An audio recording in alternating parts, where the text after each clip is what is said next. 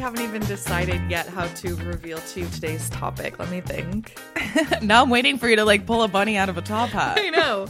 Okay, well, basically this is, I hope not anticlimactic. It's kind of related to something I talked about in season 1, but we're going to zoom out a bit, and instead of focusing on one area of this industry, we are going to talk about women's sports. Okay. Women's sports in general. In general, yeah, it's okay. Extremely, extremely meaty. So we're kind of going to do like a perforated jump through history and then focus on some key themes of what the fight to be able to play sports looked like and what sports with women in them now look like and the discrimination people are facing and maybe some productive ideas for going forward. Amazing. Let's do it. To start, I kind of wanted to just clarify that we're going to be focusing on like the last 150 years in the US because I had to narrow it in some way and couldn't talk about, you know, like all of human history and movement, you know? Ancient games. Right. No, it's not in scope today. It's not. Even though Odysseus did talk about girls playing ball in the Odyssey. So we have reason to believe women and all humans have forever been like deeply invested in moving their body and playing with teams. Yeah. But yeah, that's also, I guess, another thing to kind of caveat is that when doing deep dives like this, especially into the last 150 years and this very like colonialist, patriarchal, westernized history, we don't know what we don't know. And by that, I mean like we don't know how many women were doing what behind closed doors. We don't know how many women whose journals or own accounts, if they were even literate, were erased. We just don't know how many women have been erased from history. Yeah. So I like to think that the history of sports is like even more robust than we can imagine just because of our constant male as default assumptions and polemic history writing. Story of my life. Exactly. Nothing like Harry Styles and 1D to illustrate our male as default point.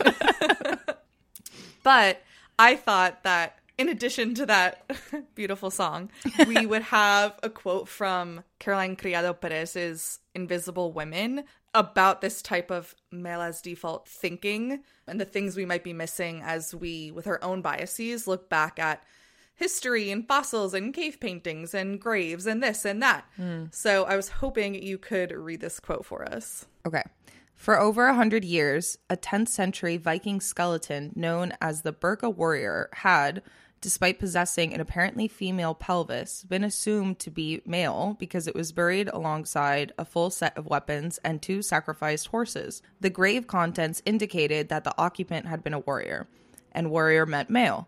Archaeologists put the numerous references to female fighting in Viking lore down to, quote, mythical embellishments. But although weapons apparently trump the pelvis when it comes to sex, they don't trump DNA. And in 2017, testing confirmed that these bones did indeed belong to a woman. The argument didn't, however, end there. It just shifted. The bones might have been mixed up. There might be other reasons a female body was buried with these items. The resistance is revealing, since male skeletons in similar circumstances are not questioned in the same way. Indeed, when archaeologists dig up grave sites, they nearly always find more males, which is, quote, not consistent with what we know about the sex ratios of extant human populations. God damn. I'm sorry, that was so long. Sorry, when I was typing it didn't feel that long. No, I say god damn like, what the fuck? Why is it so hard to believe? I know. Why do archaeologists know the Viking lore includes female fighters and then still, when confronted with a female skeleton, say, no, that must be male? Those stories were probably just mythical embellishments. Yeah, the mental gymnastics. I know. So we're bringing a lot of bias to our retrospective on women in sports, but hopefully we can today disrupt some of that bias and some of those assumptions that we make. As we love to do. As we love to do.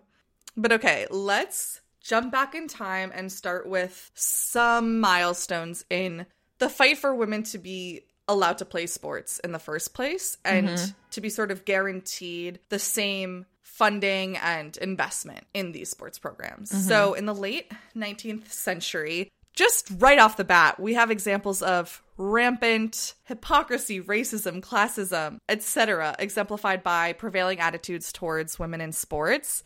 For example, there were women and girls who would play basketball, and for years they were A, not allowed to steal the ball, and were B, divided into 3 sections of the court, and they had to stay in their little like assigned areas.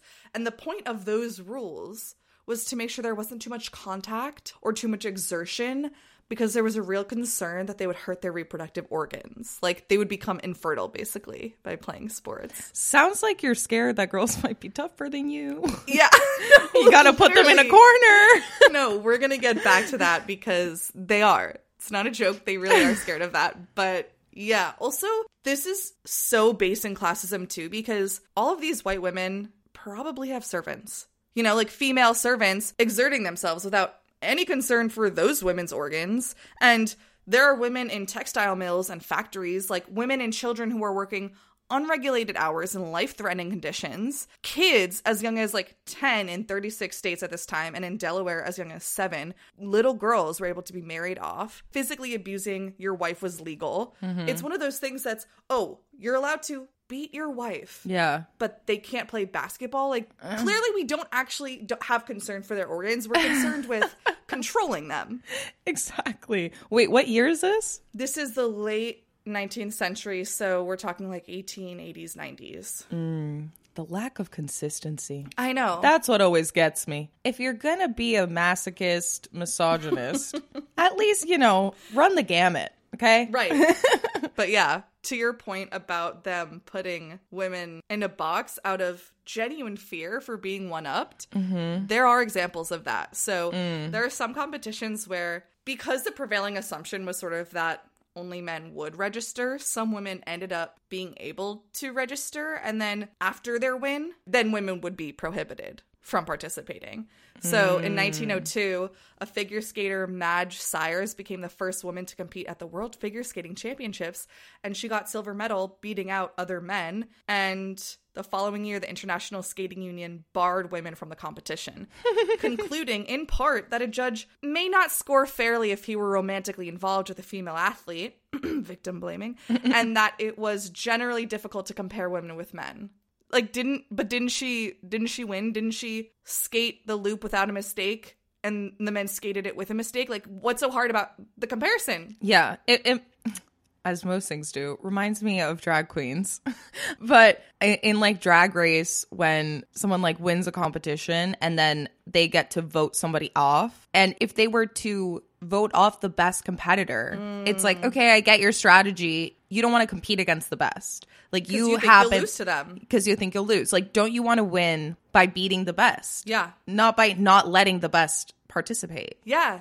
No, and it's funny too, because like so much of capitalism is about supposedly espousing genuine competition, for the cream to rise to the top. Yeah. And everywhere I've looked so far, we are not espousing true competition. No. We are stepping on the necks of almost everyone. It's like with the GameStop stuff. And how like lifetime financiers were like, wait, hold on a second. You can't do this. It's like, oh, actually, this is what you do all the time. Now you're mad because it's right. We're using your own rules against you. Yeah. Another example of a woman being extremely athletic in a male space and then prohibited from participating is Jackie Mitchell, who was a 17-year-old girl from Tennessee, known for her curveball. And so this is in baseball. She's a pitcher. And she was signed, I guess, to a 1-year contract with the Chattanooga Lookouts, an all-male minor league baseball team. And the next month after she signed, the team was up against the New York Yankees. I'm not totally sure how the minor league was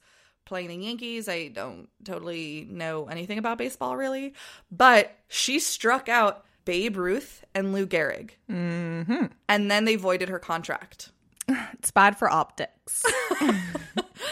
Yeah. I mean, of course, the rumors were like, that was staged. Like, people literally cannot begin to imagine women being athletic at this time. I feel like there's no way to win, because I feel like it could also happen the other way, where they sign a woman and they're like, all right, prove it. And then they don't strike out Babe Ruth. And they're like, see, women can't do anything. Right. And then you get terminated anyway. Like, right. If you lose, you lose. If you win, you lose. Right. No, it's the classic double bind. It's like when you're, I don't know, a woman in corporate America and you're friendly and kind and open and welcoming, you're a pushover. Mm-hmm. You don't have what it takes. You can't negotiate. You can't cut it, you know? Mm-hmm. You can't hack it. Mm-hmm. But then if you are assertive, if you are authoritative, if you speak with a lower tone the way every fucking manager is always telling their female direct reports to do, mm-hmm. you're a bitch and no one wants to work with you. And you're not going to be invited to the round of beers after the client meeting, you know? Like, it's just, like you're saying, damned if you do, damned if you don't. Yeah. So anyway, I just wanted to share some of those examples, but we're going to quickly go back to the late 19th century. So now we're in 1896 and the Olympic Games are revived for the first time since, I guess, the ancient games. And I think women started participating as early as 1900, the next games. Mm-hmm. But it was 22 out of 997 athletes who were women, i.e. 2%. And I don't think any of those women were from the US. It was hard for me to find a list of athletes, and some of my sources were sort of conflicting on this front. But from what I could tell, American women, I don't think participated until 1920. So when you say American women, was there also racism going on in this? Like, was it all white women? Yeah. What was going on? Yeah, definitely. There were no black women before 1936. Okay. And in fact, Louise Stokes and Tiddy Pickett qualified for the 1932 Olympics in track and field, but they were not allowed to participate because they were black. So then they did end up being able to participate in the next Olympic Games in Berlin in 1936. Mm-hmm. And they were the first black women to represent the US in the Olympics. So yeah, as with everything in sports and in the US, black women are just doubly discriminated against and like absolutely not included by white feminists who are supposedly making strides, but really just making room for themselves. Mm-hmm. In terms of black men, I think we had our first black athlete sent to the Olympics in 1904, George Coleman Poage. But I don't know how common that was. I don't know if that was sort of a one-off. Again, I was struggling to find lists of athlete names and nationalities and races. So I don't know the exact breakout, but it was definitely like a slow drip. Also, the first Paralympics didn't take place until 1960. The first Special Olympics didn't take place until 1968. So again, just the more sort of marginalized your identity, the later it was and still is that you're getting access to any of these events. But yeah. Mm-hmm. Then in the 1940s, so this is now after Louise Stokes and Tiddy Pickett have gone to the Olympics, we are in the throes of World War II. And I'm sure you know about this because A League of Their Own is a pretty popular movie. But there was an All-American Girls Professional Baseball League, which also was super racist. I've never watched A League of Their Own. Wait, really? I've heard of it, but I've never watched it. Can I say something kind of crazy? Yeah. I don't like that movie. Why don't you like it? I don't know. It's I'm sure if I had watched it at the time, it would have felt so radical and cool. I don't know. I really don't know. Tom Hanks' character is so ludicrous. It's like hard to suspend disbelief. Oh, I think I remember, I might be wrong, but I think I remember hearing Abby talking about the new version versus the old one, and that the old one didn't really have queer representation. Not at all. No. And I think she was like, how the fuck? I think there were lesbians on this soccer team. Yeah, on the baseball team. Or baseball team, yeah. But yeah, so the All-American Girls Professional Baseball League ran for 11 years from 1943 to 1954 and was sort of born out of the owners of the Wrigley Field in Chicago needing something to do that would be profitable while so many men were at war. And I'm just surprised that they were like, oh, we need to make profit. Yeah, and that they were like, oh, let's do a women's soccer team. Or sorry, a women's baseball team. Like, I feel like men wouldn't have thought, oh, okay. Like, they had definitely talked about, like, having, like, orchestras play in the field. And then it was like, I guess we can have women. Is this Wrigley the gum as well? Let's see. Okay. I guess he is the father of the chewing gum. Uh-huh. He did not invent chewing gum, but it was his company that brought gum to the world. I wonder who actually invented it. I know. But yeah, so in these early baseball games, just like in those early basketball leagues I was telling you about, there are so many ridiculous runarounds to try to make sure that these women are still feminine. Mm-hmm. So in the basketball, we talked about how they weren't allowed to steal the ball from each other or like move outside of their little quadrant. Well, here they had very strict obedience with respect to their curfews, their uniforms, and their hairstyles. And even off the field, they were still not allowed to wear pants. If they wanted to do that, they would have to use the servants' elevator. They couldn't like tough talk, I guess, or what's it called when people like smack talk, you know? Mm-hmm. So they couldn't tough talk, they couldn't wear pants. And every day after practice, Mr. Wrigley sent them to Helena Rubinstein's charm school to learn how to put on makeup, how to put on a coat, and how to get in and out of a car or a chair. Why is that relevant? It's not. It's this fucking panic that if women play sports, they're going to turn into, like, unfeminine monsters. Justice for butch girls. Justice for butch girls. Thank you. So wait, Like, so they were it's- wearing skirts or dresses or something? What were they wearing? Yeah, skirts in baseball. They were wearing skirts. And off the field, too. Yeah. So as cool as it was that like women for a brief ephemeral moment in history had a really popular league that local fans showed up to watch over and over again, it clearly was still problematic. And like I said, there were no Black baseball players in this league. Mm-hmm. In fact, there was this Black female pitcher named actually she was like a double player. She could hit and pitch. Work. And her name was Mamie Johnson. And she had tried out for the All-American Girls Professional Baseball League and was turned away because she and her friends were Black. And she ended up playing for an all-male league, the Negro League. So, I mean, I don't even really know what my point is besides her being doubly discriminated against, and the fact that this all-American girls professional baseball league is supposed to be this like radical, cool new thing where people previously boxed out of the sport get to participate for the first time, and still they are so much more discriminatory than even the all-male league, the Negro League, that ends up letting Mamie Johnson play. Yeah, the intersectional oppression. Yeah, both of those leagues, the Negro Leagues and the AAG PBL, both soon disappeared for, honestly, a lot of societal reasons.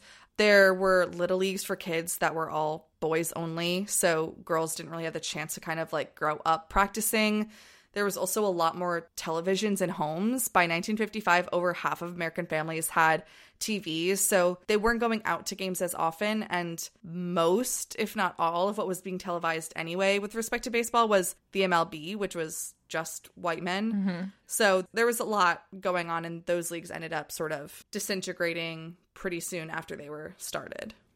Then as we move into the 60s, have you heard of the story of the first female runners in the Boston Marathon by any chance? No, tell me. So in 1966, a woman named Bobby Gibb ran without a bib, which is like your runner's number.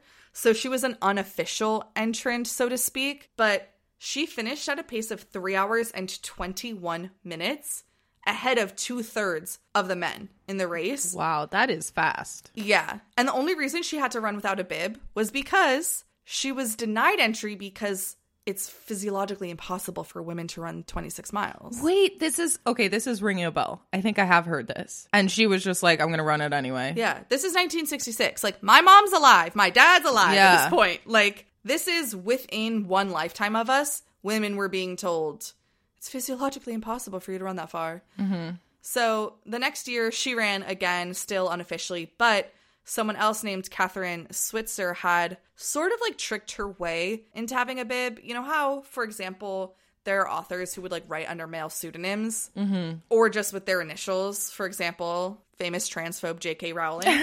She wrote with her initials rather than her name because it would sell better if people assumed it was a man writing it. And that's kind of the same trick Catherine Switzer played, where she just registered with her initials as like KV Switzer rather than Catherine. And she did get a bib, and she was the first official entrant. She had started racing with a hoodie on to hide her long hair, and people just assumed she was a guy. And then as she was warmer and warmer throughout the course of the race, she took her hoodie off. And the race manager assaulted her during the race, trying to rip her bib off and physically stop her from running.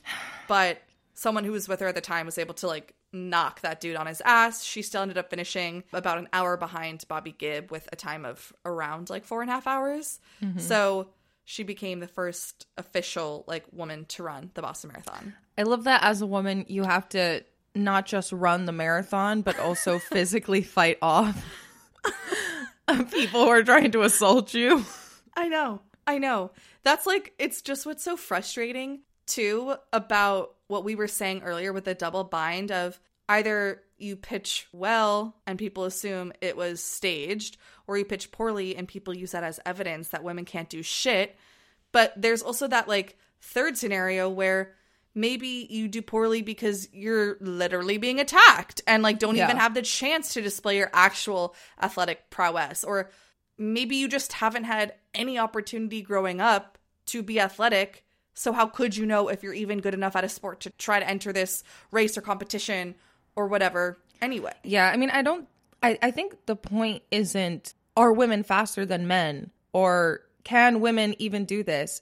It's just, you should be allowed to run a marathon or enter a marathon if you want to, regardless of your gender. Like, I don't think anyone's trying to prove, oh, as an entire gender, women are better than men at every sport. No, it's just, I'm a person, and if I want to run, let me fucking run. Like, it's not that big of a deal. It's really not. But yeah, basically, I mean, we'll get into this later. There are so many benefits to being able to play sports in a healthy environment. And with that in mind, any caring, compassionate, economically literate person would be interested in making sports possible for everyone in every demographic. And to your point, we're not trying to prove anyone is better than anyone. We're just trying to say people love moving their bodies and love playing games and love being on teams and learning sportspersonship and a lot of other important skills. It's also like, why we talk about this a lot of like, even if it's not from a place of compassion or just genuinely not giving a shit what other people are doing, why do you hate money? Like, like, okay, if profit is what you want, if you had more people playing and different types of people playing, you could be inviting new customers and patrons of your product or whatever. Like, I just don't understand. And like, even ignoring that revenue making up for whatever investment is going into girls' sports programs, in Invisible Women, Caroline Criado Perez talks about how investment in girls' sports can lead to a significant reduction in fracture rates.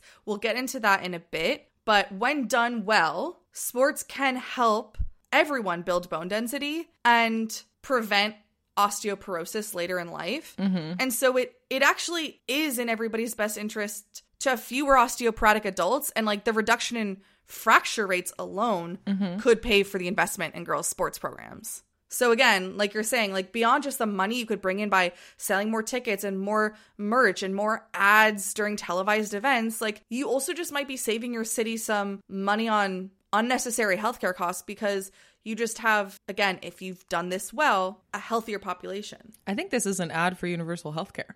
Yeah. Back to our rapid fire tour through the history of women's sports. We are now leaving Kathrine Switzer and Bobby Gibb and moving to the passage of Title IX, which was signed into law in 1972. It was signed into law by then President Nixon, but it began its journey through all three branches of government with Representative Patsy T. Mink of Hawaii, who is recognized as like the major author and sponsor of the legislation and the person who introduced it in Congress.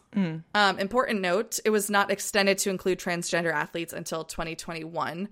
So it was definitely like a landmark decision that did change the face of sports in a lot of ways. But again, like not wholly inclusive and still prioritizing people who are already more proximal to power. But it did make a pretty big change. About 294,000 girls were playing high school sports in 1971 compared to 3.7 million boys. And then now, half a century later, the numbers are way closer. In 2019, 3.4 million girls participated in high school sports compared to 4.5 million boys. Now I want to jump into the part of the episode where we talk about women being able to participate, and they've made it past sort of that basic entry hurdle, but there are still things that they're facing now, and I want to kind of dig into some of that. Let's do it. First and foremost, women's abilities are routinely demeaned and degraded. And again, like, we're not trying to prove that women are better than everyone. Like, that's really not the point. But men definitely have stake in screaming at the top of their lungs over and over and over again all day, every day, that they are better than women. Mm-hmm. Even now, 1 in 8 men think they could beat Serena Williams. 1 in 8 random men or tennis players? Men. Just... men at large. That is really embarrassing. No, is that like humiliating? That's just a confidence that you're pulling out of your ass. Like, if you're not a tennis player, that means that you think inherently a woman at the top of female athletes is below an untrained casual tennis player. Like, that's just not true. Right. Like, if you want to debate, like, can she beat Federer? That's a different conversation. But, like, run-of-the-mill Joe Schmo at the coffee shop? Like, sorry, no. Not gonna happen. Right, like, Joe Schmo's not gonna get a point off. And it's just this, like, ludicrous confidence. You're just sexist. That's it. And, like, they're screaming the loudest. Like, 1 in 8 isn't 7 out of 8, you know? But this woman is a fantastic freaking athlete who's done shit pregnant that you can't even imagine. Yeah. Dream of. Yeah. Fantasize about doing. Or I think also watching people play sports who are really good. Because they're really good, they make it look easy. Right. You know, like when you watch really elite athletes do their thing, you're like, okay, you're kicking a ball. I could do that. No, you couldn't. Right. There's the phrase Monday morning quarterback for a reason. You have the benefit of hindsight. You have the bird's eye view. You're watching this and then every few points listening to commentators who are also professionals say the strategy they think the other teammate is adopting and this and that. But you're not standing there with a ball hurtling at you at 100 miles an hour. Yeah. Figuring out not just how do I get this back over the net, but then where do I place it? And then where do I run to be prepared for the next shot in 2 seconds? Like, you're on your couch having a beer. Let's be real. Yeah, let's be real. And it must be so frustrating to be Billie Jean King and be like, I thought I put this to rest already, and now people are up Serena Williams' ass. Like, come on. But there's a huge age difference there, right? Yes. So this guy, Bobby Riggs, was 55 at the time, and Billie Jean King, was 29. But he was a self-proclaimed chauvinist. Yeah. Which is always fun. Honestly, I'd rather you wear a t-shirt so I know to cross the street. Like, yeah, same. But he had boasted that women were inferior and they could not handle the pressure of the game, and that even at his age, he could beat any female player. So yes, he was older, but he was also like so boastful and so a cocky asshole. Yeah. But she won. I think the score was 3 sets. It was 6-4, 6-3, 6-3. So she won like just relentlessly and indisputably. Mm-hmm. And again, there was a huge age difference. I don't think if they were the same age, it would have been nearly the same result. Or even close. Yeah, I think the way I think of that game, like, I know it's called Battle of the Sexes, but it's not proving, oh, this puts to rest women are better than men at sports. All it puts to rest is his confidence that because he's a man, regardless of his age, ability, whatever, he can beat any woman because women are inherently inferior to such a degree that no other complication could possibly touch his ability to beat them. Like, that's all it puts to rest, that you're just an asshole. Yeah, that's exactly. And like, women's sports are competitive and are legitimate, and they are well trained and they are skilled, and like, they're not being like frivolous and silly and weak and bad on the court in a way that would allow any male or any athletic male to beat them, full stop. That's not I think also that your point that he was saying that they can't handle the pressure of the game, I think going at someone's like mental fortitude is way more of a reach. You know, like, you could say on average, for the most part, you know, women have higher body fat percentages or something like that. Mm-hmm. And there's obviously outliers on both ends of that. Right. But saying that you can't handle the pressure of the game, our brains aren't different. And the amount of like shit that women have to go through. Oh my God, this man couldn't survive an hour as a woman. Yeah, it's like, are you kidding? Pick your battles. Like, don't go for mental fortitude. Something A, you can't prove, and B, you would probably lose at. Yeah. And I think there's also an acceptance as women of suffering, whether that's just being a human being or because of internalized misogyny or something. But like, I really don't think that if right now, like, men had to have a menstrual cycle and give birth, I think that the species would die out. Like, I think it would take one man to say to his friend, bro, don't do it. Don't have a baby. It sucks. It rips your ass open. Like, I just know. Yeah. You know, like, and then we'd be over. It just feels like, I know it's so complicated, and I know it has a lot to do with, like, insecurity, and the patriarchy fucks us all, as we love to say. But sometimes it feels like we're just missing the point of life. Nos complicamos la vida, like, for no reason. For no reason. And people just want to play a game with a ball. Yeah. Make it about that. Like, and just make it easier to do that. Make it easier to have fun. Make it easier to find joy and identity and teamwork. Just, you know, like, do you have to hate tweet Serena Williams, or can we all just play? Yeah. Like, and don't be real. a sore loser or a sore winner. Mm-hmm. You know? But yeah, all of that to say, women are demeaned and underestimated, and it's not just by the fans, it's not just by their fellow athletes, it's also by the media, of course. And I read this book called Good for a Girl that just came out a few months ago. So I felt excited by how up to date a lot of the research and like policy recommendations seemed.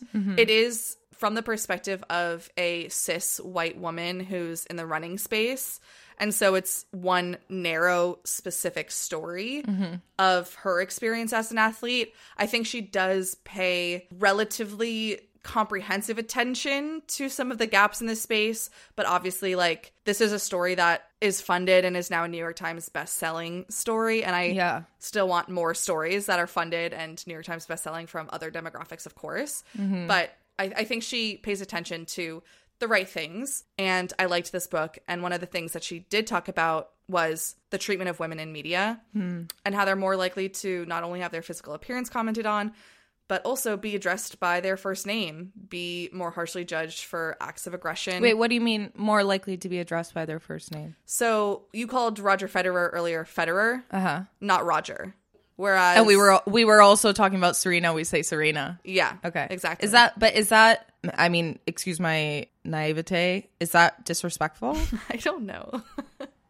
I honestly wrote this quote down without thinking much about it because I remember. No, but it's an interesting description because we said Trump and Hillary, right? Yeah. No, it's an interesting. I hadn't thought about that before. That we do that. Like, we say Kamala. Yeah. And we say Biden. I do think generally using someone's last name is a little bit more formal, theoretically. Yeah, I'm curious if there's if it's a lack of respect thing, or also maybe like another thing that comes to mind is that we think of women as more approachable and sensitive and familial. I wonder what that's about. Like, when did that start? Right, because I'm inclined to think yes, I know there's a lot of internalized misogyny, but when women are engaging in platonically intimate familial acts of affection, that is so often pathologized by media. We're told so often to get ahead in the corporate ladder. You need to act more like a man. You need to be more authoritative. You need to do this, do that.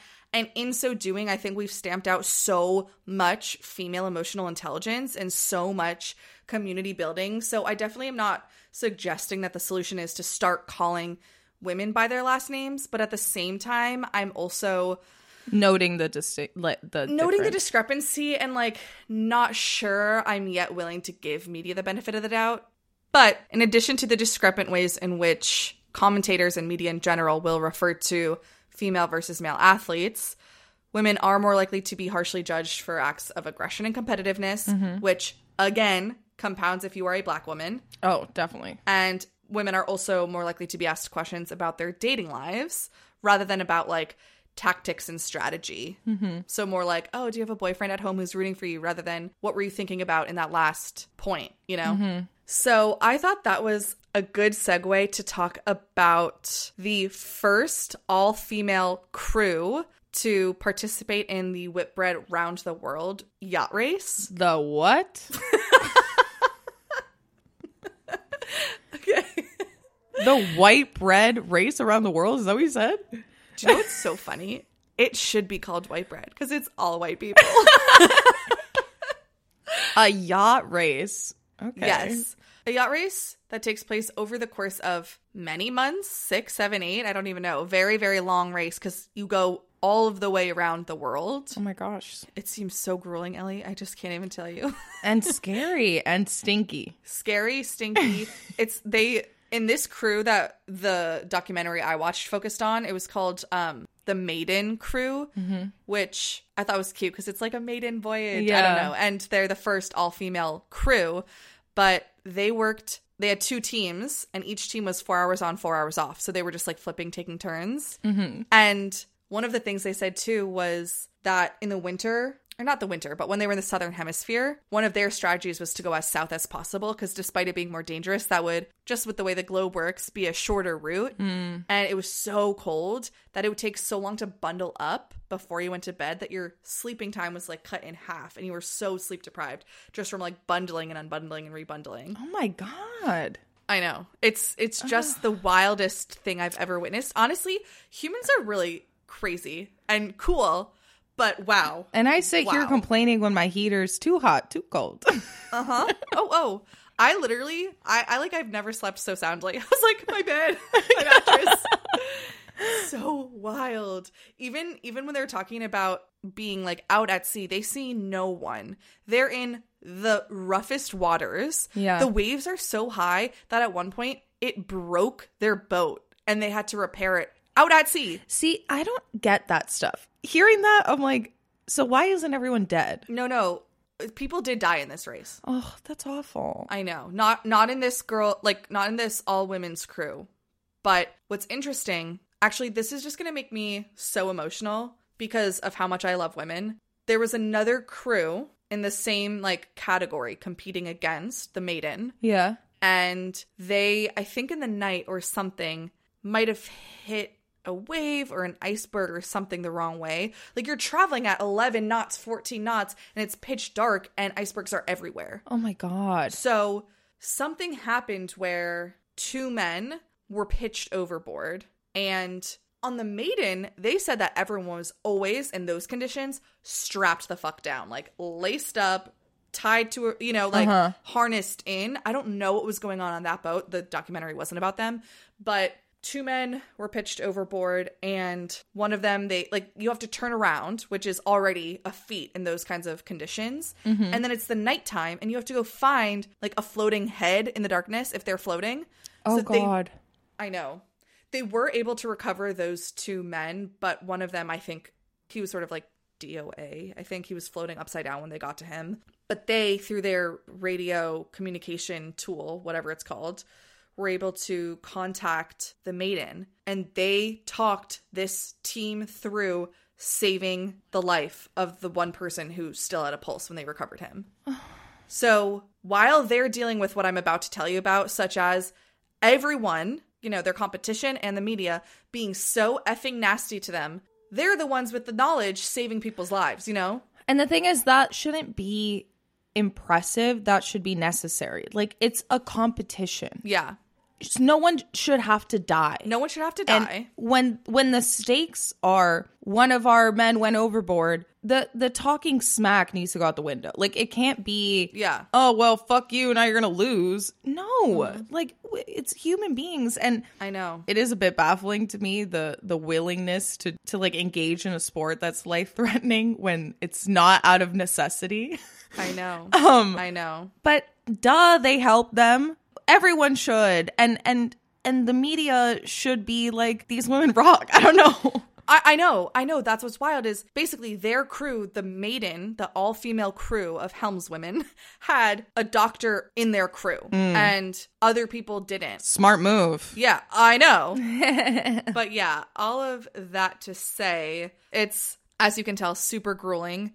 And the person who put together the all-female crew, her name is Tracy Edwards. She had participated in the race before. It was in the 1985 to 86 race, because again, it's really long. So it takes place from like the fall through the spring or whatever, depending on your hemisphere. But all she knew was that she wanted to be in the race. And The first time she went, she convinced an all-male crew to let her join as the cook. And she was one of 4 women out of 230 total people doing this race.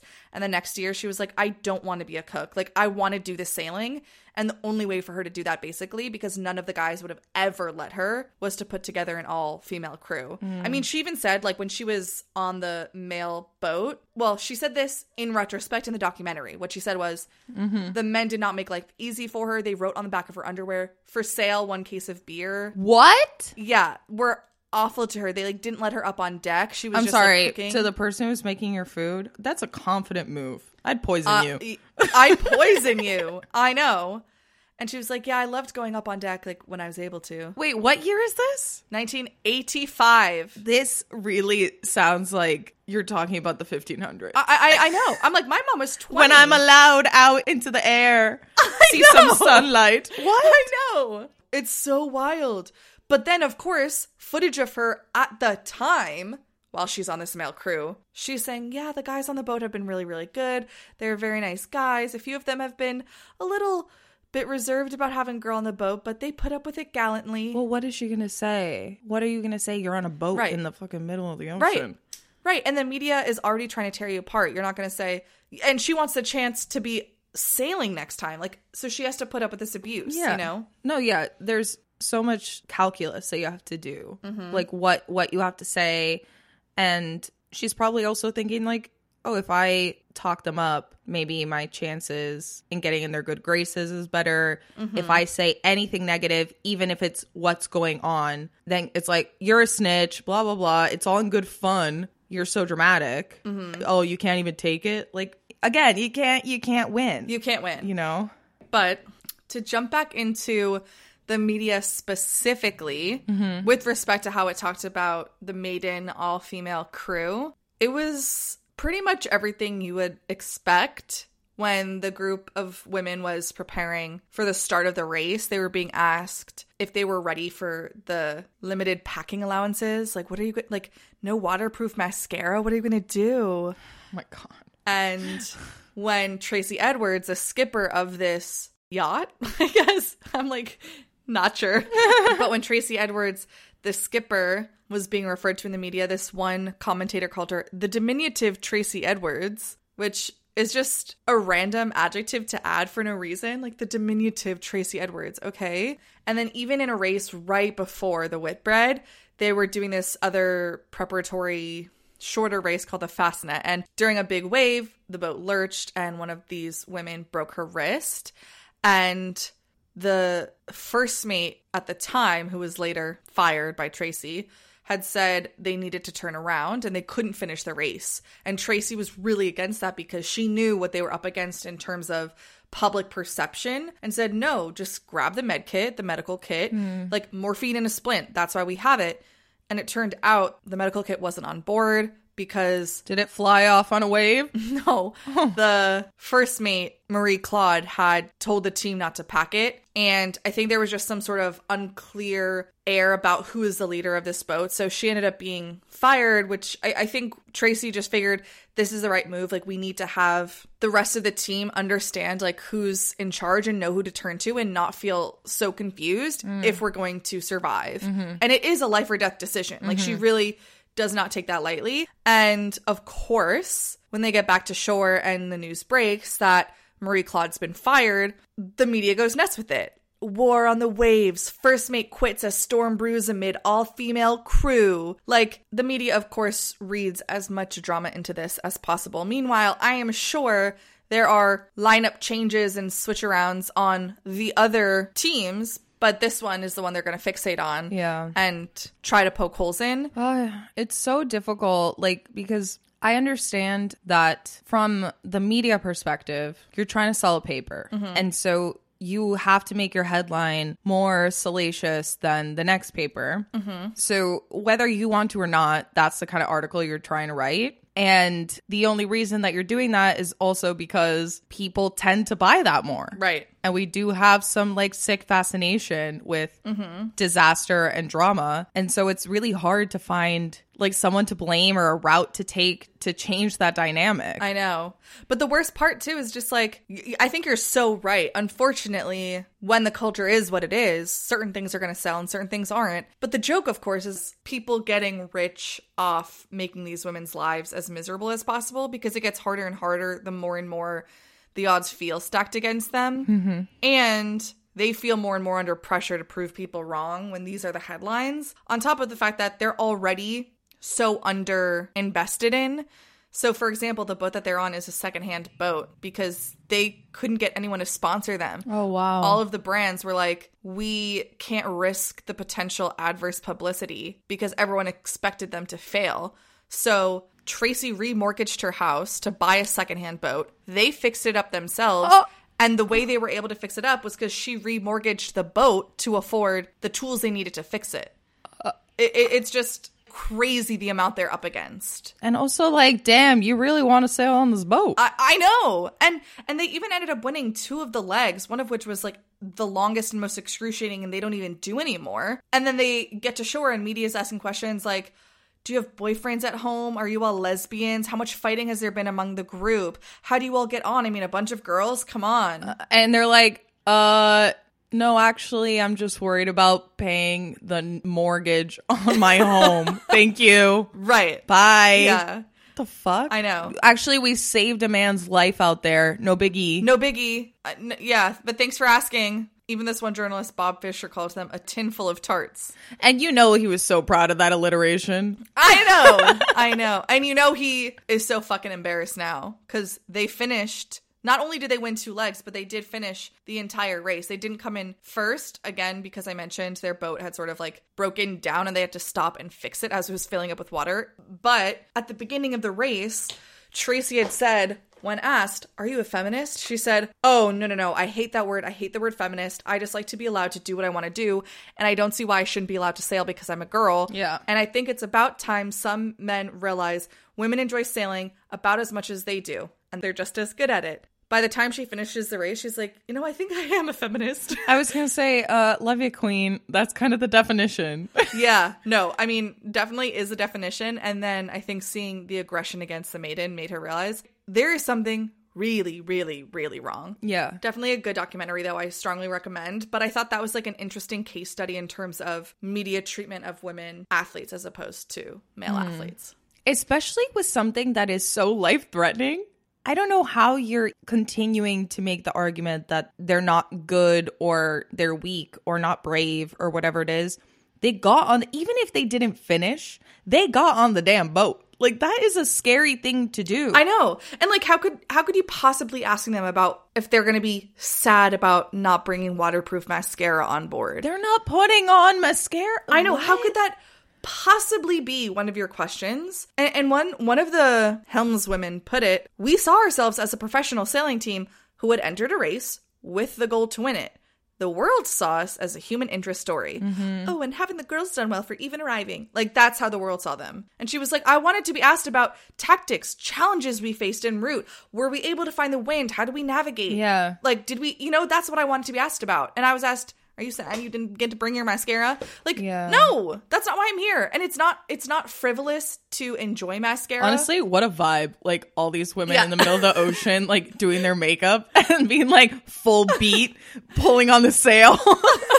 They're like, we're going to full send tonight, ladies. Yeah. Oh, my God. I wanted that movie. No. Where are the production companies pounding down Tracy Edwards' door? I know. I really, come on. We have enough movies about World War II. Yeah. Do we have any movies about this? Yeah, I'm done. The documentary, obviously not counting. I'm talking, a fictionalization. Yeah. When are we getting that movie? It makes me think of all those compilations on YouTube of actresses that are asked ridiculous questions right next to their male co-stars, and that they'll ask the man some really deep question about their character and then ask the woman was it really uncomfortable in the outfit that you had to wear on this Marvel movie or whatever, and they're like, okay. And the really inappropriate ones of do you wear underwear in in like your cat suit or whatever, like your latex suit, and what it's like for excuse me, like in what world is that okay to ask anyone? What like, why do you care, and why do you have nothing else? Not even like a rom-com where maybe you're falling into more like gender stereotypes. Even in a DC or Marvel movie that is very like male energy. And it is definitely cool to see female superheroes, even though I think it does fall a little bit into the male as default stuff. But even in those films. I know. So stupid. And exhausting. But in addition to this discrepant media treatment, women are also at a disadvantage in sports in general because they're being shoved into a system built for cis men. So much of the infrastructure and so many of the coaches fundamentally do not understand female physiology. I mean, as we're talking about male as default, we're just basically expecting women and girls to be able to do what we've always expected of men and boys. And if you can't, well, you're shit out of luck, or you're weak, or you're going to be dropped by your sponsor or your team or your coach or whoever. Like what? So, well, there are no norms in the sports world built around the female body. Women's peak performance comes later in life, actually in their late 20s. As opposed to the very steep improvement men or cis men see between the ages of 18 to 22. That's when women see a performance dip. So at the age where you're clawing to keep your scholarship, you're going to start performing worse. And it is out of your control, and that's okay. But then what happens is there are coaches who don't understand female physiology and definitely don't understand the menstrual cycle start recommending to these girls, maybe they should just lose weight, and maybe that would help. And probably makes it harder to get signed out of university for like a professional team of some sort. Yeah, for sure. If you even stick around that long, because the attrition rates are way worse for women in sports. Because, of course, you're going to be necessarily discouraged when you're being told by your male coaches that you're supposed to be improving year after year after year after year, and you're not, which, unbeknownst to you, is perfectly normal, but you feel like shit, and you feel like you're not doing it well enough or good enough, and then you start, per your coach's recommendations, restricting your intake and dieting, and you're losing weight, and it's supposed to help, but it's actually ending up hurting. Basically, when you restrict, if you lose your menstrual cycle, which coaches are not equipped to talk about currently, you could become at risk of getting something called REDS. It's relative energy deficiency in sports. And basically, when you're underfueled, you're a slowed and weakened athlete. But it's really common in women at this age range who are at a loss as to how to improve their performance. And then they end up having worse bone density and more fractures. Restricting your food in your 20s as a woman increases your likelihood of getting osteoporosis, and like building bone density in your 20s is really important. Yeah. I'm pretty sure around like your early 30s, it's kind of like capped out in some way. Like the more muscle that you build, like it's only going to get more difficult. And so if you're in that range, it can lead to a lot of health stuff down the line. Totally. And running, which is a high impact sport, is theoretically one of the exercises that should help you build more bone density. But when you're restricting to the degree that some of these athletes are, they're actually losing bone density. And when they're not talking to their coaches about their menstrual cycle, they might not even realize that something is going internally wrong. Like you might be lauded as the girl on your team with the goal body. You know, that's what you want to look like on race day. And little do you or your teammates know, your bones are full of holes. You are not in a healthy condition. Yeah. But 80% of female distance runners don't talk to their coaches about periods at all. And 80% of coaches in the first place are male. It's actually wild that coaches are not discussing this more. I would hope that there is better education, like we've talked about in past episodes, on like your hormones and all this stuff. But I have learned most of what I know about my like menstrual cycle or my hormones in general on my own outside of a educational context, you know? And so I could totally see an athlete being in college and having no idea if, you know, skipping a period is something to be concerned about or not, or that their period has anything to do with their performance abilities in sports. Like, yeah, I would never have even put that together. I know. And it's like, these athletes are experts in tracking and optimizing, you know? It's like, it wouldn't be hard to just be like, oh, and track your menstrual cycle. You know, they're tracking the weather. They're tracking their mileage. They're tracking, okay, this is how I felt this day. This is my calorie intake this day. Like, yeah.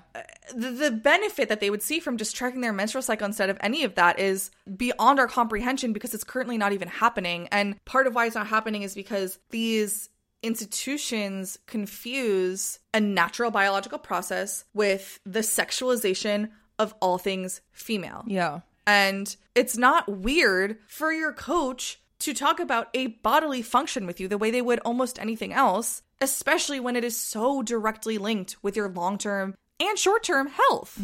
But it's not being talked about. And another thing that is just like not at all factored in to the female professional sport experience is pregnancy.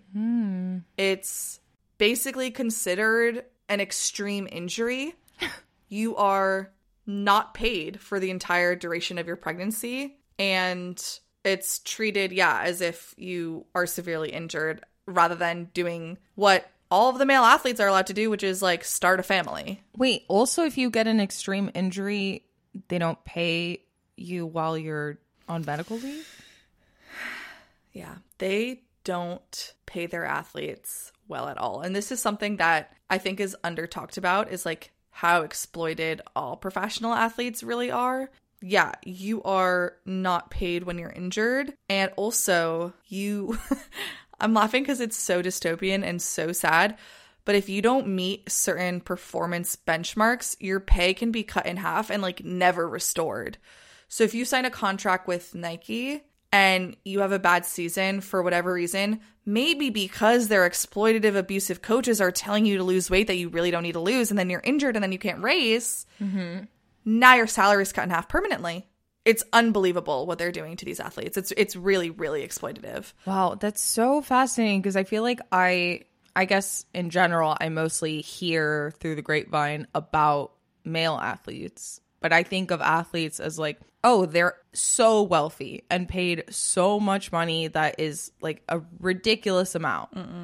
And I haven't thought of maybe those athletes who are not actually getting that level of benefit. And I mean, in general, I think that we should be helping people when they get injured, but especially if they get injured playing the sport. I know. Like, you can sue your company because you slipped on the floor. Like, if you get hurt during practice, you got to keep them afloat. I know. And that's another thing that's, I don't think, being adequately tracked is injury rate. We are tracking performance of the team, but not taking into account, okay, how many girls on this team have eating disorders? How many girls stayed on the team the entire time? How many girls this season got injured? We're not looking at that. We're looking, oh, did Joe fucking Schmo bring this team to an NCAA championship or not? If yes, oh, they're the best in the country. Really?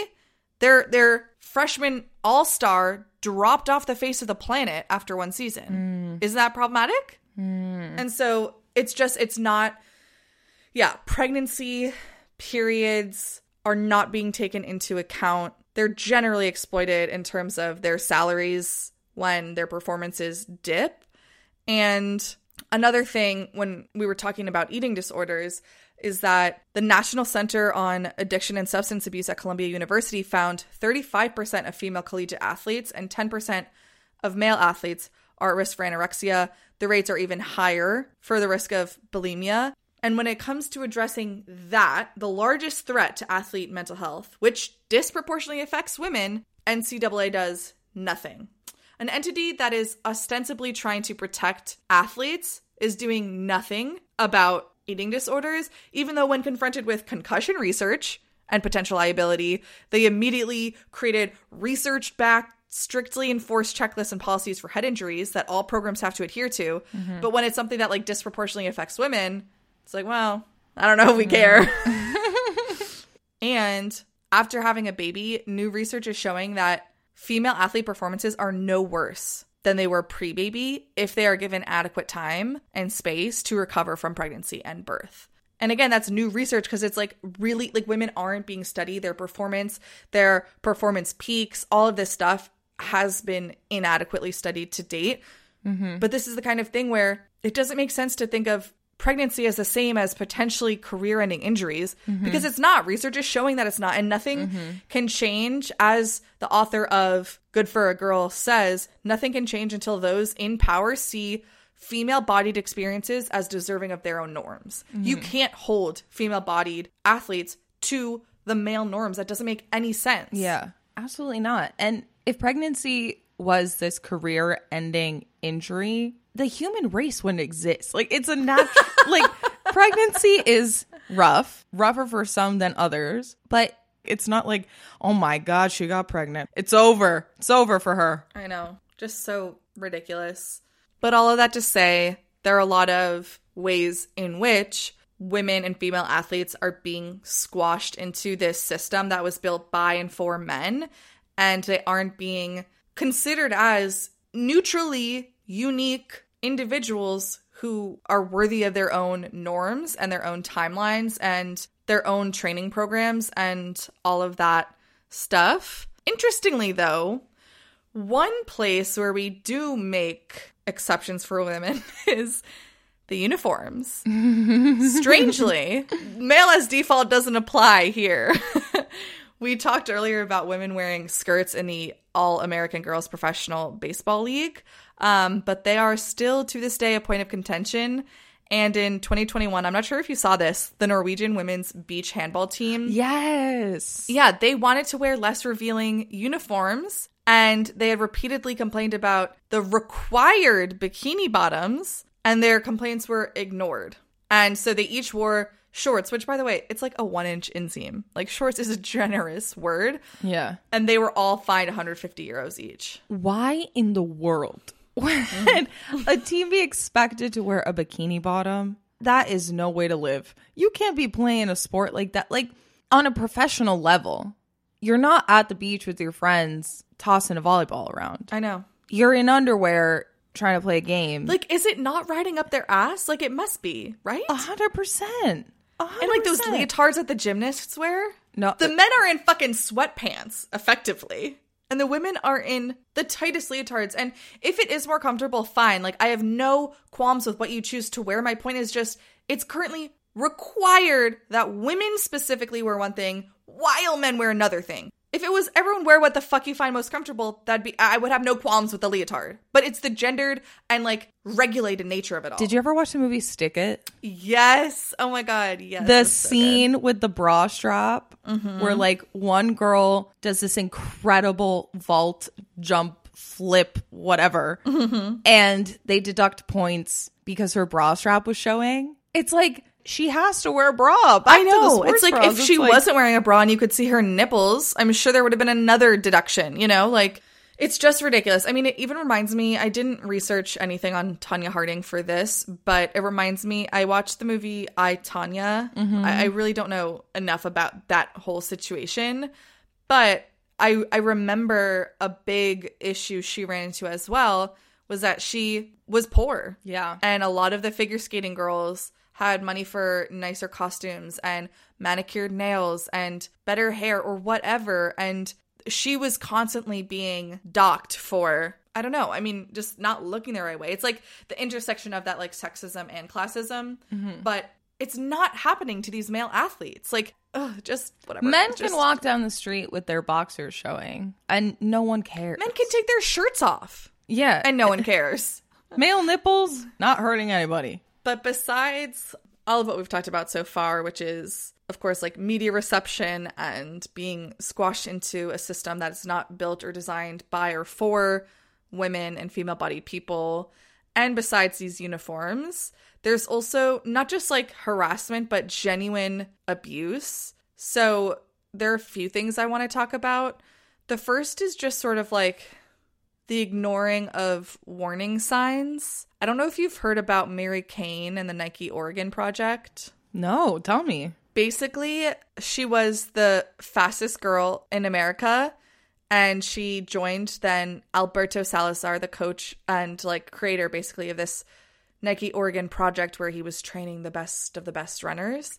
And she broke 5 bones while training. Ow. Because she was, as she put it, caught in a system designed for and by men, which destroys the bodies of young girls. She was publicly shamed for being above her goal race weight. Like at races, even the author of the book I read, Good for a Girl, was at a race where she overheard Alberto Salazar like screaming at Mary Cain, a young like 17-year-old, 18-year-old, whatever she was at the time, girl, for gaining 5 pounds or whatever the case might be. But clearly she wasn't weighing enough because she was breaking bones from how brittle they had become while training.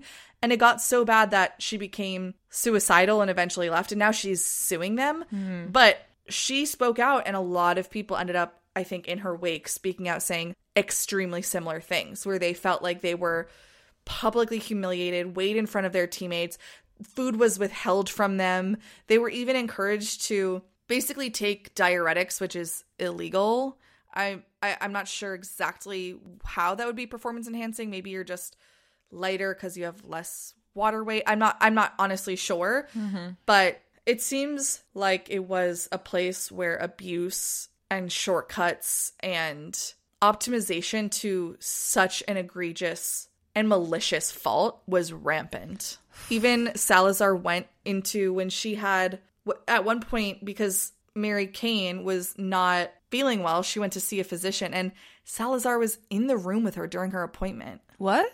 Yeah. And she told the physician that she hadn't got her period for over a year, and it was clearly linked to weight loss. And they were like, basically just allowing Salazar to recommend, like Salazar, the coach, was just like, oh, just like start taking the birth control pill or something. It'll be fine. Like, it's no interest in why this is happening.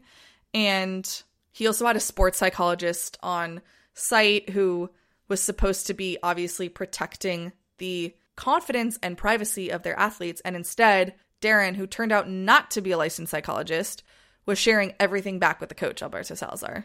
That's illegal. They also found later that Salazar was copied on emails where they were discussing with this like chemist or something how athletes could absorb from a body lotion more testosterone but less than would be picked up on a drug test or something. Wait, what? I know. Like this person is so clearly problematic, and yet the CEO of Nike at the time, Mark Parker, said that they were unsubstantiated assertions, like they were keeping him on. They were like, Salazar was charged with this. I think he was, I don't know if it was ruled that he was guilty, but he then was appealing the decision. Nike was funding it. So, oh, you don't pay your pregnant female athletes, but you'll fund this dude's appeal after allegations of assault, abuse, doping, all of this stuff. That's so disgusting. I know. Yeah, so Mary Cain ended up filing in 2021 a $20 million lawsuit. I actually don't know the results of that, if it's even been decided yet. And she's lucky that she still has a relationship with running. I think she's turned to triathlons now. And that's more than a lot of people can say. A lot of people's relationship with their bodies and sport in general is entirely ruined coming out of this. And that's what's so crushing, is that if we understood female trajectories in sport, their performance pits, their performance peaks, their menstrual cycles, if we knew how to talk to them about this, if we understood that losing weight and losing your bone density and breaking tons of bones and all this, like, if we looked at attrition, if we looked at mental health, if we looked at eating disorders, we could do so much better by these girls. And instead, these short-term gains by like testosterone and body lotion and diuretics and whatever the fuck else are prioritized at these young girls' expense. Like, okay, maybe she'll win the race this month and you'll get another title, but where does that leave her? Where does that leave all of these other girls? It leaves them like broken, confused, disheartened, depressed, suicidal. Like, we're really just not building a system that works for them. Yeah. The other case I wanted to very briefly touch on with respect to abuse is the U.S. women's gymnastics team. I think that a lot has been coming to light in recent years that has helped us sort of reframe things that we used to code as heroic feats of athleticism, but we can now more clearly see as the perpetuation of abuse. One example being when Carrie Strug was at the 1996 Olympics and was doing the vault, and after her first take, she Is that the one that like broke her ankle and then did it again? Yeah. Oh my God. Okay, sorry, keep going. No, you're that was fine. Crazy. That was so wild. And we all lauded her as a hero for doing the second vault and medaling, but apparently she had, after the first call, like looked to her coach or gone to the sidelines to try and chat with her coach, Bella Caroli, and he made it really clear that she had to go again. And it's the kind of thing where when you're that young and you're constantly being taught to mistrust your body, and when it's telling you not just that you're hungry or that you're full, but when it's telling you you need to stop or you're in pain, when that's overridden by people in authority, you lose so much of that mind-body connection, and it takes years of unlearning to recover from that, if ever. And that's just one of the kinds of abuse. I mean, their food intake was also restricted by those coaches. The program in general just had so much abuse, especially as the sport over time started lifting up younger and younger women. Like, these are young girls who are doing this. And I think many of us have also heard about Larry Nassar. Yeah. And I'm not going to dive too deep into that. There's a great documentary, Athlete A, on the case and basically how 600 plus gymnasts were sexually abused during his time with the U.S. women's gymnastics program. But I think it's just another example of how rampant, not just the harassment, the media perception, the underfunding, but also the literal physical abuse with respect to injuries that you're told to play through, injuries that you get because of food restriction and public humiliation about your weight, but then also literal physical sexual abuse. These girls are up against so much that it's no wonder they're quitting at like 3 times the rate their male counterparts. And so, yes, programs are publicly guaranteed with Title IX, but the NCAA, for example, doesn't mention sex basically at all, to the point of almost erasure, because I think there is this misconception that equality is sameness when it's not, and girls are suffering the consequences. That's so devastating. I think also glamorizing pushing through an injury, even if you can do it as like a mental thing, you should not. It's not worth it. It's not worth pushing through just because you're tough or have high pain tolerance. We know you do. Like, just, oh my God, sit down. You're a gymnast. Yes. You do flips on a 4-inch bar. Yeah. Like, we believe you. Sit down. And that should be coming from the coach. You know, the coach should be saying, absolutely not. You are not hurting yourself more. The coach should care in that way. And the sport at large should be encouraging of stepping back when you're hurt. It's barbaric. It's really... It is weird to think about how normalized it is. Yeah. Because I think if that weren't currently going on, and then we were presented with a news story like, oh my God, look at what they're doing in this, on this other planet, we would literally be like, that is so disgusting. How could they do that to each other? Exactly. And but we're doing it. Yeah, exactly. Because I feel like people right now say like, oh, well, you don't understand like how much these people have worked, and this is their chance, and you never know if you can get back to the Olympics. Like, the stakes are so high, and but that's a structural issue. Like, yes, the stakes should never feel so high participating in a sport that you hopefully voluntarily do. And if you're at the Olympics, do as an amateur, quote unquote, like you're not getting paid to do it directly. You should never be in a position where you feel like you need to push through a real injury. For who? For what? For why? No. No. Exactly. I agree. Ow. I completely agree. I know. Yeah, and I feel like if we paid our professional athletes more reasonably, then stakes of different trials and races and competitions would feel lower, because they wouldn't be up against production costs like they are now. And in general, we're just not paying women. Like, today, women make up 40% of the athletes in the US, and they only receive 4% of the sports coverage, which is about the same as it was 30 years ago, but less than 1% of endorsement investment in professional sports goes to women. Like, the front page of the sports section is more likely to feature a male sports fan than a female athlete. Really? Yeah. We, like, literally don't fucking invest or care about or talk about or cover or anything. Even when they're nailing it. I thought you were going to say even when they're naked. And I was like, I you would think. We make them wear bikinis and we don't even put them on the cover. No, that even the women's soccer team in the US is so much better than the male soccer team. So and much. they don't get paid as much. And that's the thing that fucking angers me is, like, women, like, female athletes will ask for equal pay, and trolls on Twitter, incels, and misogynists are all like, okay, how about you ask for equal pay when we see equal work first? It's like, okay, relax. Or they'll say, oh, like, you don't bring in as much revenue. First of all, sometimes we do, but second of all, chicken or the egg? How could you have, or how could you demand equal output from someone when they are not invested in? You know, when the input is discrepant, how are you demanding equal output? Yeah. Because when people say, like, oh, it's because your sport is not watched as much as your male counterparts. Is that, like, are they being put on the same, like, prime time slot?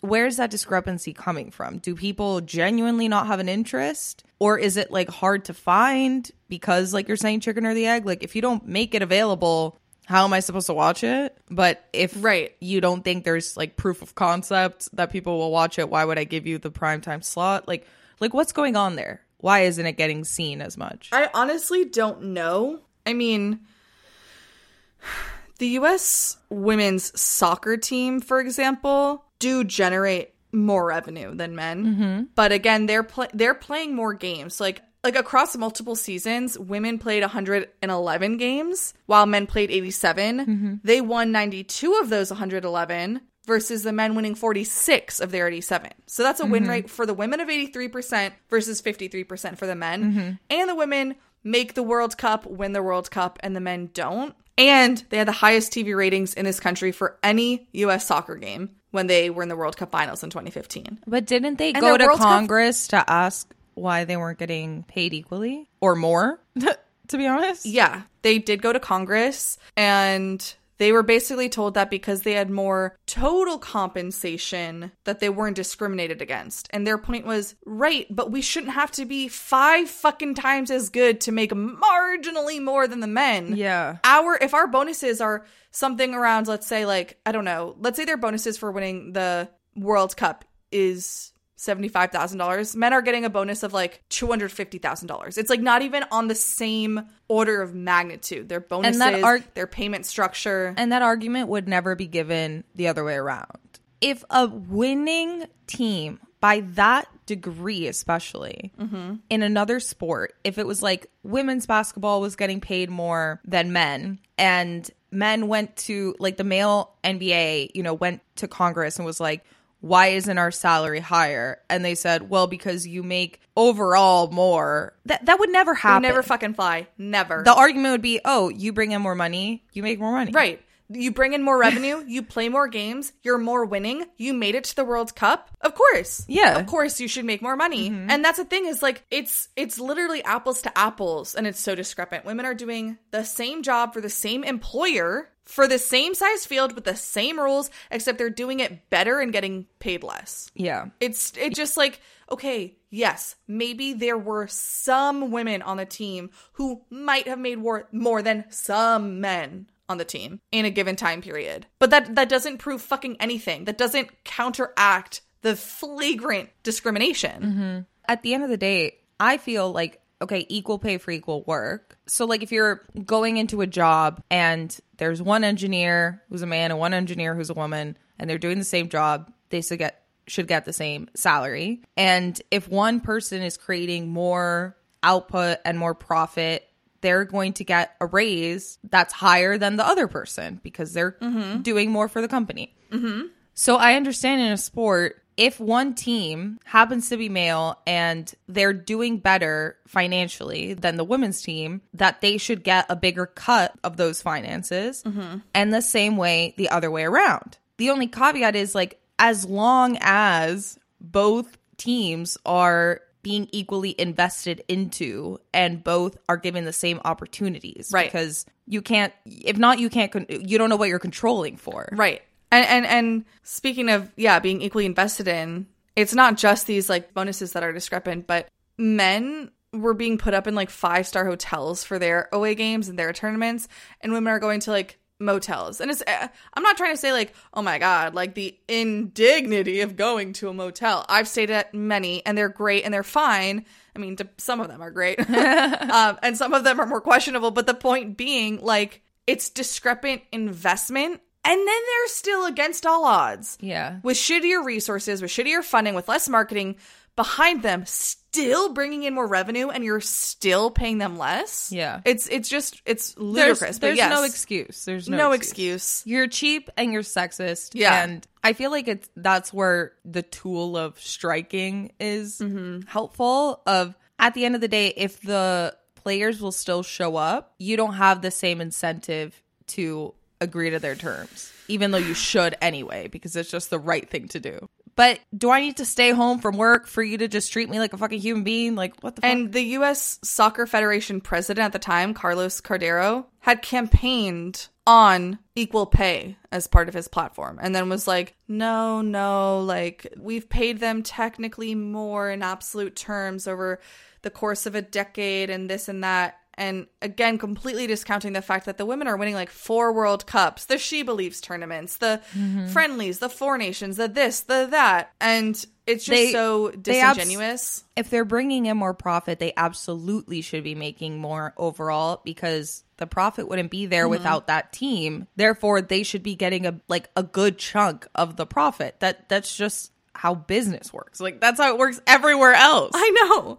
And like, the U.S. Soccer Federation then just turns around and hires lobbying firms to argue that women's teams aren't underpaid. Like, just spend that money on paying them. Just spend that money on paying them. Don't hire the fucking lobbying firm. It's signaling, too, because I think putting up a fight, part of it is trying to show that just because you ask for something and you have leverage doesn't mean that you're going to get, that they're just going to roll over and give it to you. Like, even though they're right, the idea of like, oh, we'll take you to court or we'll hire lobbying firms or whatever is trying to indicate, sure, it could be cheaper to just pay you now, but what precedent are we setting for like future teams and whatever? So they think it's more worthwhile to spend the money elsewhere trying to create a precedent that's like, don't fuck with me. Like, imagine digging your heels to be on such the wrong side of history. They don't care. Yeah, just anyway.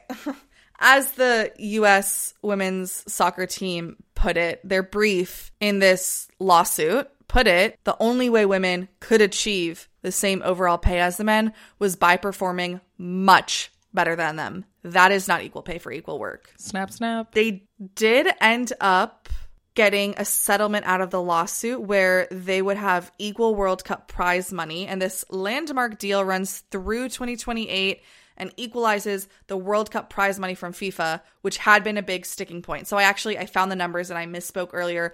The women were getting $750,000 bonus for winning the World Cup, whereas the men were getting $2.5 million if they won. And holy shit. It's weird because FIFA was giving the U.S. Soccer Federation a lump sum, and the U.S. Soccer Federation was determining like how to divvy that up. And then like, even now the WNBA is fighting for just earning an equal percentage of revenue as men's teams. That's so stupid. That's a percentage. It's going to be relative anyway. I know. So you think the U.S. soccer team fight feels stupid and backwards? Like, the WNBA, I feel like, is grasping at straws. Like, they are clawing for crumbs. It's just so obvious that it's unfair. And don't our laws prohibit that? Like, how is this possible? Like, if a WNBA player, if her jersey is sold, she makes zilch, nothing. But if LeBron James's jersey is sold, he gets a cut? Wait, what? Like, they're not saying they want to be paid the same as LeBron James, but they're saying, shouldn't my contribution to this profit be considered at all? Shouldn't I get the same percentage at least? They don't get paid for merch? That doesn't make any sense. It's so insulting, like the audacity of even creating these rules. I know. But also, this article in Sports Illustrated that came out on the 50th anniversary of Title IX talks about basically how some of our assumptions around revenue may be wrong. And they say, as college athletes have won the right to be paid through name, image, and likeness deals, one thing that's become clear is women's teams may be worth more than we've been led to believe. How else do you explain women's college basketball ranking second in NIL deals behind football, according to a study by NIL company Open Doors? The system is fucked. Go women. That's the closing of all of our podcasts. Honestly, yeah. No, yeah, I think this just, it doesn't make sense to me why athletes are not seen all as athletes, and that if there's going to be discrepancies, that it can be based on after being given equal opportunity and equal investment, what is the output? Are they winning more? Are they bringing in more? Then I completely understand any team getting more revenue from that, because if they're not getting it, someone else is. That isn't the one bringing in the cash. I'm happy for anyone to make the money they deserve. It's when you see the opportunities aren't the same and the access is not the same. And in some cases, even after that, like with the women's soccer team, they are still doing better and bringing in more. You don't have a leg to stand on. Right. So just fucking pay people what you owe them and go home. Yes, agreed. Like we're saying, game recognizes game. If you're someone who considers yourself an objective sports fan who is actually interested in the feats of human athleticism, and if you're economically literate and compassionate and care about your community, you should care about making sports, and by sports I mean like healthy sports programs, accessible to as many people as possible. That is just something you should be interested in. The current sports programs that we have were built by and for men. They were designed around the way a male athlete develops, but that doesn't mean it's how it has to be forevermore. This is made up. It's all made up. Basketball is made up. Football is made up. Coaching programs and tempo runs and everything we're doing is made up, and it's currently designed one way, but that doesn't mean it can't be designed to benefit other people. And if the sports programs we have currently aren't working or aren't taking care of every demographic, we can try something new. We can do something else. We don't have to scream at, be vitriolic toward, send death threats to athletes who are changing the sport just because they don't fit whatever mold you're used to seeing. Preach. That's how I feel. I'm frustrated because I know I didn't talk about trans athletes in female sports, but the Leah Thomas conversation has reached such a fever pitch that I don't even want to give it an ounce of my breath. But it is, I will say, so facially freaking obvious that the people who are upset about Leah Thomas are bigoted reactionaries, because not once have they demonstrated that they give an ounce of a shit about women's sports until now. They just feel like hating on people who are disrupting their understanding of gender. Like genuinely, until we see injury rates and attrition rates and eating disorder rates go down dramatically, and the number of female coaches go up dramatically, and the pay go up dramatically, like, I cannot be convinced that those people care about women's sports. I just can't. I have no words left. I have no words left. My brain is like sputtering and not functioning. My brain, let's say like the maiden in its last leg, is filling with water and drowning quickly, and I need to tend to it. So that's what I'm off to do.